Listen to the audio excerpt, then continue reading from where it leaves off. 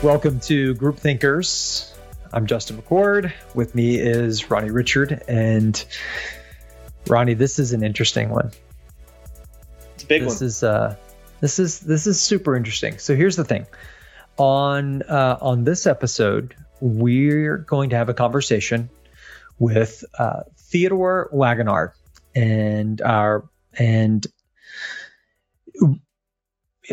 Ronnie, tell us a little bit about Ted. And then I want to give a couple of observations. Sure. Yeah. So Ted's story is really interesting, I think. And I'm going to back up a little bit to a couple of months ago. So our listeners may be familiar with RKD Group's Quit Bad fundraising movement that we've been kind of talking about. And really that got started with our CEO, Chris Pritchard. And he was kind of noticing just like something wasn't quite right with fundraising in our space. And he's making an observation that nonprofits and their partners, need to change. And so he planned and wrote this op-ed piece that ran in the Nonprofit Times about what we all as an industry need to do to build better experiences for donors. And we knew at a certain point, this piece was going to publish on June 28th.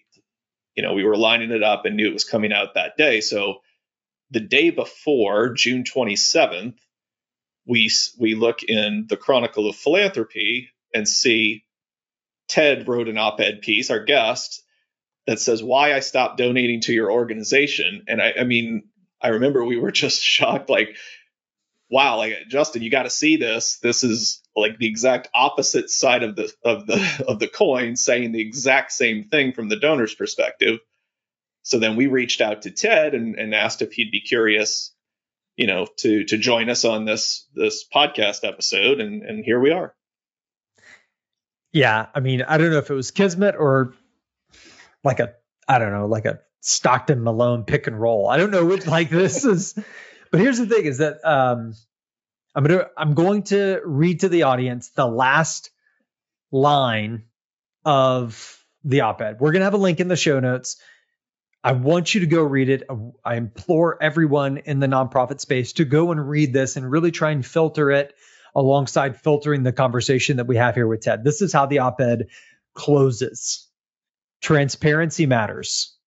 If organizations want to maintain relationships with their donors and encourage further gifts, they need to listen, ask questions, and respond to donors' needs. Only then can they effectively work together for the greater good.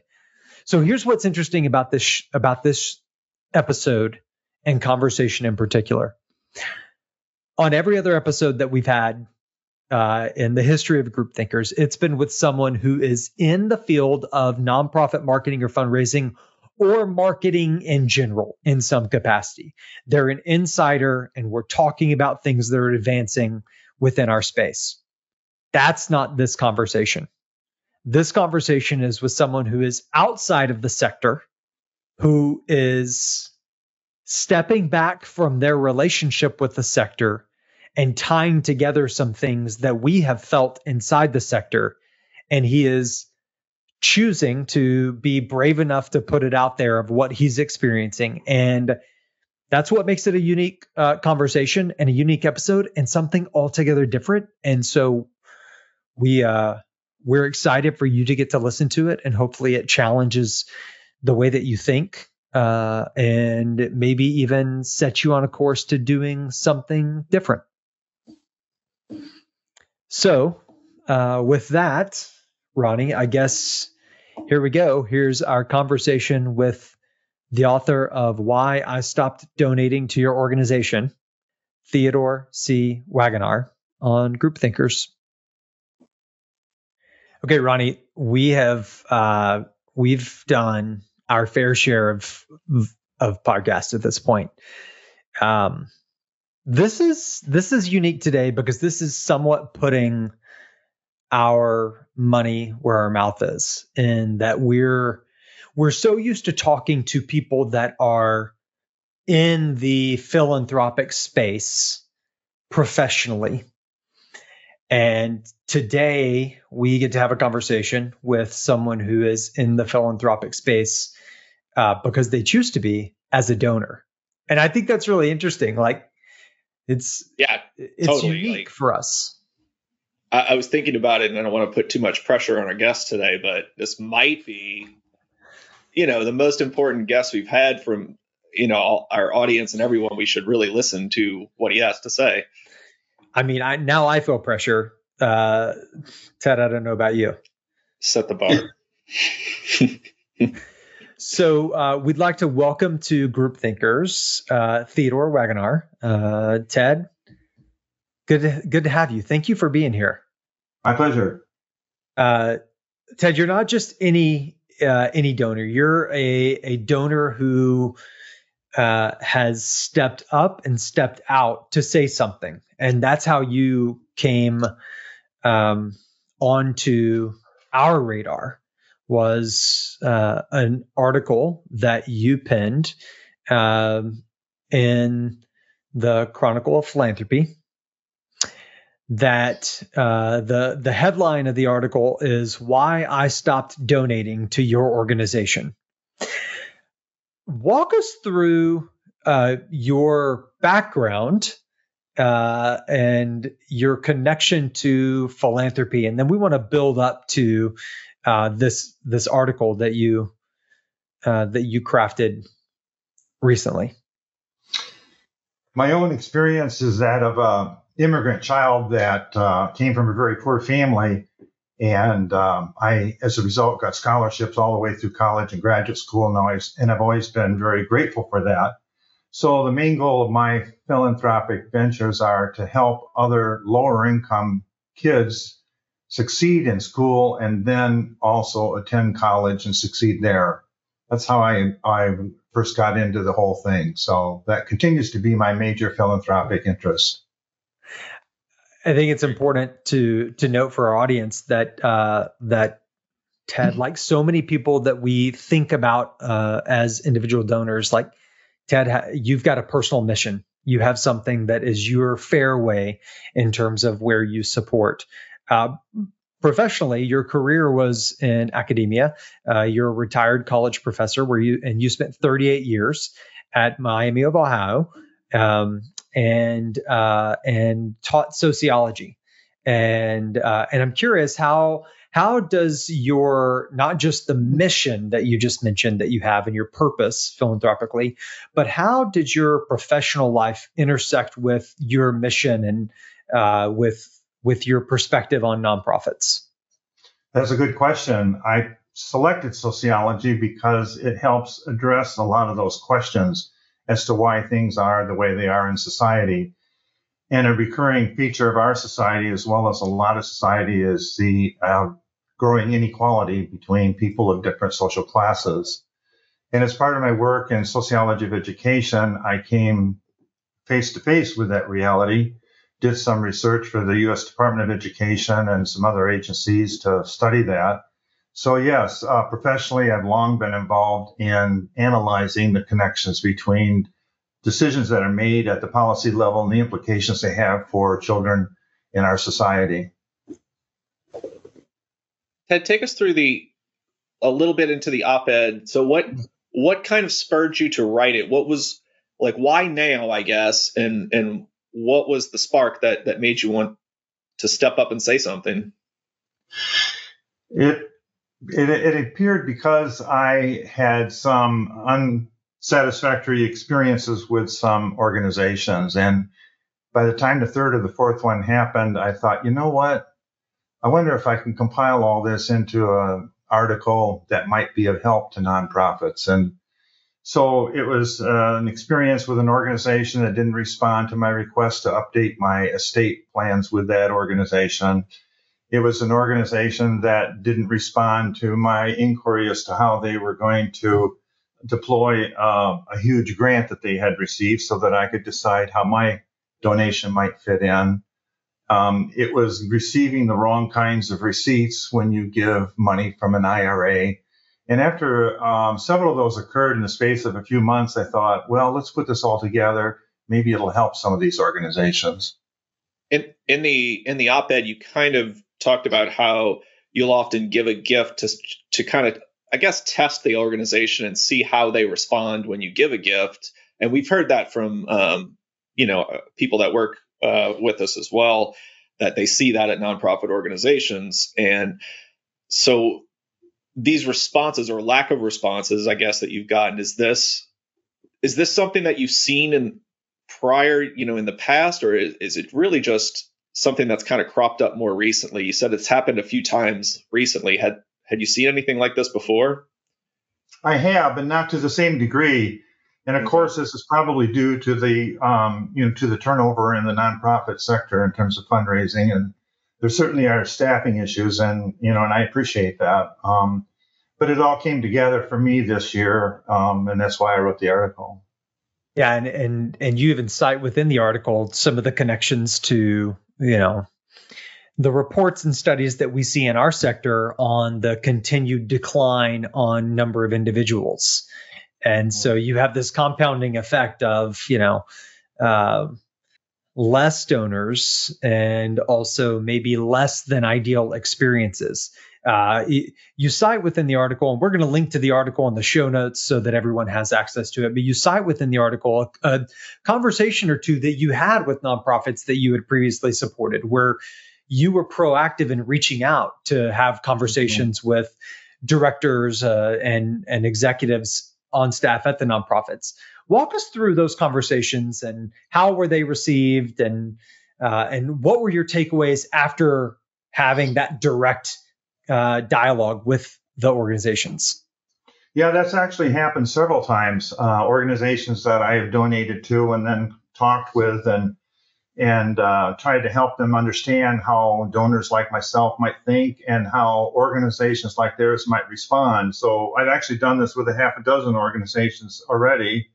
And it's important to me to help them achieve the goal that we all have in mind, which is to generate funds to accomplish our mission. So in those situations, I would usually initiate the contact. Then they would realize I was pretty serious about giving and understanding the giving process. And then we would talk further about how their particular organization might respond better to their donor base. I wish more donors were as proactive as you. I was thinking the same thing. Like, so many donors might have just walked away, but you're trying to fix it and make it better, which I think is great. Yeah, I've enjoyed doing it, and it's often important to understand how the people on the other side feel, because that way you can improve your own service. Yeah, I mean, absolutely. There is a mutual desire in the donor nonprofit relationship to solve a problem, and what did you learn through those conversations about, the organizations that you were supporting? What were some of the trends that you saw from them? One of the things that really stuck out was how little they know about their donors. So I asked them, all of them, what the research was that they had done on their donors. And the responses were that they had done very little. And so I suggested that they ask donors where their organization is in terms of the top 5 organizations that the donor gives to, and why isn't it higher or why isn't it lower? And so just trying to get them to understand the notion that donors have reasons for why they do what they do, and we need to study more, learn more about how people come to that decision, especially in this period of transfer of wealth that we keep reading about that the boomers are going to engage in. The nonprofits need to step up and make a better case for how and why people should give their money to them as well. So it's an important thing to remember in terms of figuring it all out. So Ronnie, this is where we lean in and break the fourth wall to the audience and be like, see, honestly, because we believe the same thing, Ted, that there's a gap in the routine, the discipline, even the muscle memory of listening. And it's interesting, when we were previously chatting, Ted, you kind of turned that question on Ronnie and I of, hey, why doesn't this happen more? Right. And right. Yeah. There are so many reasons why. I think that to me, the root of it is that it seems to be less the priority versus executing on other things. Yeah. It's not that it's not a priority. It seems to be lesser of a priority versus the many pressures and things that that folks within a nonprofit have to deliver on, or at least that's kind of my personal take. When you had those conversations and you talked to them about, their own research, what was your takeaway from it? Why do you think that they have not made that a better practice, at least for the organizations that you've engaged with? Well, I think you hit the nail on the head. They just don't have the time or the interest mostly. But you can do a lot of research easily. I mean, Walmart, every time we go to a Walmart or another store, they want a customer satisfaction survey, and they actually do use that information. Well, it's not that hard to set up a similar kind of an arrangement with a donor. I mean, we want to know why they picked our organization. We want to know how we stack up with other organizations. We want to know what the ultimate goal is for the donor. We want to know how long they've been donating. We want to know the categories of organizations that they donate to.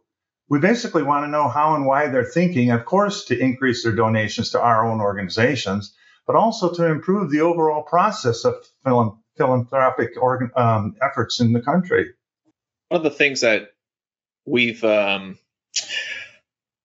of pointed out as we've done our Quit Bad fundraising movement is that we see there's often a focus on kind of the right now when you're at a nonprofit. Like the focus on, we have to hit our annual revenue, we have to execute, like you mentioned, Justin, we have to do, get this email out, this piece of mail out, we have to do these things now. Do you think that kind of hinders this more of this long-term thinking, to like this thinking of like, let me send out a survey so we can start planning down the road for this thing of how, learn more about our donors? Do they need to shift sort of their approach to more long-term? I think that's part of the problem, Ronnie, because they're thinking of raising money this year and hitting this year's target. And what they need to do is to cultivate donors for a longer term giving as well. Yeah, there's we actually have TED analysis on, hundreds of organizations that points toward the opportunity in terms of long-term value, right? And long-term net value to an organization. And it's remarkable the systems and processes and even design thinking that's towards short-term. And you get caught up in, what do I have to accomplish right now? What do I have to accomplish within this year? And it can skew your ability to think about those longer term impacts. And so again, like these things I believe they tend to build on each other. The gap in listening and the focus on short term, like those things tend to distract you from getting to know your donors, as you said. You also, within your piece, you note something that I find particularly quirky and fun and interesting, and that's the role that galas play in your life, and gala invites. Talk us through a little bit of the space that galas have with your relationship with the nonprofits that you support. Well, I've been invited to plenty of them, as well as the golf outings, and I have never gone, in part because I don't play golf, but more importantly, because I don't see that as important. The point of the golf outings and the galas is simply so that the rich people can see other rich people, and they can solidify their social status in their communities, and they cost a lot of money to put on. I have no data, but my guess is that some of them may not even draw as much money as the event itself costs. I I've always had a big problem with those types of events and discourage organizations from doing them, even though they do work in some circumstances. Yeah, I think that what I love about it is one, I love your admission that, hey, they're not for me. Like, this isn't my jam. If you were to talk to me, if you were to get to know me, you'd learn that this isn't my jam, and you wouldn't spend your time and your resources inviting me because it's not my jam. And that's not to say that it's not someone else's or that it can't be beneficial for a certain segment of supporters. But it kind of comes back to the act of listening and listening well and prioritizing understanding people and building better experiences for those people, of which, there are data attributes that you can add in to understand a Ted versus, Ronnie, we can't keep the guy off the golf course, Or those galas. I love dressing up in fancy, suits and tuxedos. That's Such my jam. Bow tie guy. Yeah. Well, I think it's important to think about it in terms of a different strategy as well. For example, I was talking with somebody, a fundraiser at a major organization on the East Coast last week, and I said, you need to think of us donors as part of your team. Instead of just a donor, you need to think of us as part of your team, and we're all working for the same outcome. We're all working to achieve the same goal, just doing different pieces of it. But unless you do some research, unless you know more about your donors, we can't act together as a team. Ted, I'm curious. We talked a lot about what is not working and what needs to improve. In your experience, what would you say this looks like from an organization that's doing it well? I mean, we don't have to say who it is or anything, but what does the experience look like from your end from an organization that's hitting the mark? I'd say the best example of that is an organization that invited me to spend half a day at their organization, watching kids get tutored and watching, children do different kinds of things, and giving me the opportunity to talk with the students who wanted to talk about it, and talking to the staff members. And then after that, having a chance to talk to the director about things like budget and sources of income, and how I might be able to make somewhat of a difference. So that kind of immersive experience. Now, having said that, I realize you can't do this with every person that comes through the door. You'd probably run out of time. But for somebody who's shown a lot of interest in your organization and who's already given $5,000 or $10,000, it's a way to get people understanding your organization in a way that makes them more committed to giving more in the future. So getting them involved, like, learning about the donor, finding out what they want to be involved in. For you, it's getting in there and being involved in the work, not so much the outings. And then I'm also hearing, I guess, transparency. Some, right. Tell me about what the gift is doing, what, how you're using it. Yeah. And on the lower cost end, I like getting updates, newsletters from an organization, not necessarily directed just to me, but directed to all donors, actually non-donors as well. That simply says, here's what's been going on the last few months. Here's 3 examples of our success. Here's where we are in terms of the budget so far this year. Here's the 2 or 3 things we have going on this fall, and you can sign up here.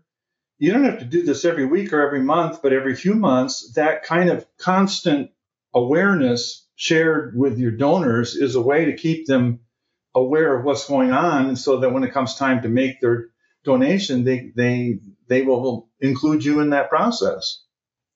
Completely agree, Ted. Completely agree. And that principle of stewardship, that's rooted in philanthropy and needs to be something that we continue to work hard at. Even to your point of, we see there being place where we might not be able to bring every donor on site to experience the mission firsthand. Like, that may not be possible, but it is possible to communicate, like you said, through newsletters, or For some donors, it's a quick video that you send them to where they see a face and they see your eyes, and they see you as a nonprofit professional light up, sharing those impact stories of where the donation is going. There are these ways that if we prioritize, maybe modernizing some of our stewardship, it can go further in helping continue that relationship with donors and provide them with a more rich experience. We really do. I mean, like we're so glad for a donor like you, Ted, because you bring a perspective to the sector that there are a lot of things that we may know, but we don't always choose to act on. And so it is helpful for us and refreshing for us when we see someone stand up and say, hey, wait a second, like I'm the person who you're trying to get the attention of. Let me tell you about my experience. There's a lot of value in that. And so we appreciate you sharing that experience. Do you got any more op-eds planned? No, that's it. That's it. One and done. Well, here's what I hope. My hope is that in the months or years to come, that your experience with nonprofits becomes more rich and more full, and that you find the space to write something about why I kept donating to an organization as a solve for the pains that you have experienced. I will give that some thought. That's a great idea. Oh, very cool. Well, Ted, thanks for taking the time to chat with us, and for sharing your story, for sharing your perspective. And thank you for being an active and involved donor. We really appreciate that. My pleasure. Group Thinkers is a production of RKD Group. For more information, including how you can partner with RKD to accelerate growth for your fundraising and nonprofit marketing needs, visit rkdgroup.com.